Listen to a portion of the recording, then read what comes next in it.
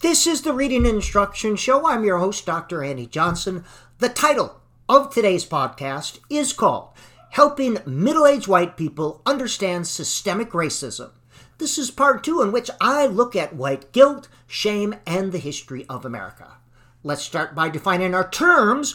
Racism is that which serves to disadvantage and restrict people of color in ways that advance the interests of those in power, who, by the way, are overwhelmingly white males.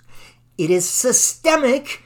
This means that it's all over the place, not in just a few places. It's not just a few bad apples. It is an infestation of our various social systems, such that it affects the whole system. It's like a bit of poison in the water tank. A bit of it infects the whole, and the whole is affected by the bit. It has become so normalized that we often don't even see it. But make no mistake about it, there is a bit of poison in the water tank. Now, the recent outbreak of racist acts is a result of the ugly stain of racism that has always festered like a virus in our God Bless America society. Racism was a part of the fabric of this Make America Great nation long before Washington crossed the Delaware. Slavery was the economic engine upon which this one nation under God was built. It was slavery that was used to pull the wealth from this land so that white people could live in big houses and drink lemonade out on the veranda while wearing hooped skirts. Now, racism comes in a variety of forms and flavors. For example, on the 4th of July, when people are all busy loving America, they often forget this silly little thing called manifest destiny. In the 19th century, this wacky, nutty, zany idea was used as an excuse to decimate indigenous peoples and confiscate their lands. White males, in meetings with other white males, convinced themselves that there was something very uniquely special about white males and the institutions that they designed. So they decided that God wanted them to rape, pillage, murder, and commit genocide so that the continent could be theirs, and everyone would be just like them, and everyone would have freedom and independence, except for black people, and indigenous people, and people from China, and women, and gay people, and I don't think they cared much for Latinx people either. But everyone else was definitely in the special club. God Bless America. In the book, An Indigenous People's History of the United States, Roxanne Dunbar Ortiz says that the very existence of our country is dependent on the looting of an entire continent and its resources. Colonization, dispossession, settler colonialism, genocide. These are the terms that drill to the core of U.S. history, to the very source of this country's existence. And the same very special white men who are out there manifesting their destiny all over the place had the audacity to call indigenous people savages. Savages. Now, a savage is defined as a brutal or cruel person, or people who are uncivilized or primitive. So to be clear, the people who are raping, pillaging, murdering, stealing, and committing genocide called the people who are not doing these things savages. How does that work? Now let's take a look at white guilt and shame and honesty. It must be acknowledged up front, a disclaimer that I am a white man. My whiteness is all that I have ever lived and experienced. As such, I can never fully understand what it means to be a person of color living in our society. But I, like others, I am trying to get my small piece of this right. And while I should never lead the conversation or appropriate the discussion, we all need to be a part of this discussion. Now let's take a look at personal guilt and shame. On a personal level, to be honest, I feel no guilt or shame for the systemic racism in our country. I feel no guilt or shame also for feeling no guilt or shame. Now let me explain before you send me a bunch of emails. Guilt involves being aware of our wrongful or improper deeds or behaviors and how they may have hurt others. It's a feeling of responsibility for some action, real or imagined, or an awareness that we've done something improper or wrong. Shame may arise from guilt, but technically it's a bit different. Shame is related to how we appear to ourselves or others. It's a painful feeling forming in our consciousness, stemming from something dishonorable, improper, lacking, deficient, or deviant that was done or with which we are associated.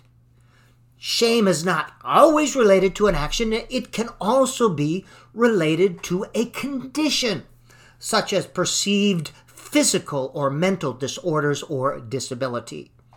Shame often occurs as a result of guilt, but not always. Indeed, there are people who appear to feel no shame, even though they're fully aware of their wrongful or improper action. These people are called psychopaths. According to the DSM-5, they have an antisocial personality disorder or narcissistic personality disorder. Now let's take a look at psychopathic history of the United States of America. As stated above, a psychopath feels no sense of guilt, shame, or remorse. Thus, we must conclude that the writers of U.S. history, for the most part, are either willfully ignorant or psychopaths. Let's go with psychopaths, as this seems a bit more complimentary. I would recommend 3 powerful and well-written books.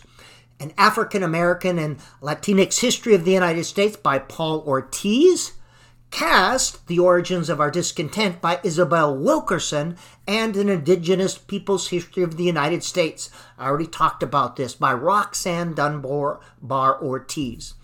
These are just 3 of the many books and other resources that provide a view of U.S. history that's a bit different from the whitewashed McGraw-Hill version of reality. The McGraw-Hill version of reality seems to prance lightly upon the slavery and exploitation of human beings at the beginning of our land of the free country. The McGraw-Hill version of reality also seems to dismiss the Holocaust on this continent that consumed millions of indigenous peoples. Oops. So while I appreciate and I'm grateful for many aspects of our country, and I am generally proud of our system of democracy and the freedom it allows, I also recognize our racist U.S. history and the systemic racism that lingers. For this, I feel a collective guilt and shame for our nation. As stated above, on a personal level, I feel no guilt. I'm not trying to perpetuate a wrong. I'm trying to do what I can. To be honest, neither do I feel shame on a personal level.